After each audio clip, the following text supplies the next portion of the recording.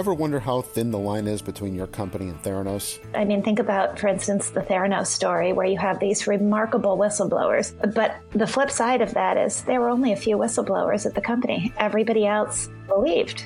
Ever think to yourself that every company other than yours is more innovative or has a better culture? Folks look back and they see transitions in an industry, a disruption. They make it sound like it was so predictable. And as I like to point out, things are innovation and inflection points and disruptions are incredibly obvious in retrospect. But that's not the world managers live in. Think it might be time to bring a little more meaning into your work? I think it was a moment of real clarity, moral clarity for a lot of people who asked themselves the question of, what am I doing through my own career, through my own life, to create positive impact in the world?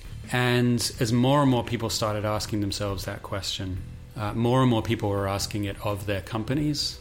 How is my career adding up to something? Well, my name is Chris Thierfelder, and if this sounds like you, then you are not alone.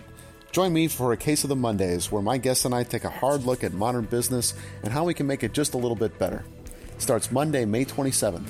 Subscribe now at mondaypod.com or wherever you get your podcasts.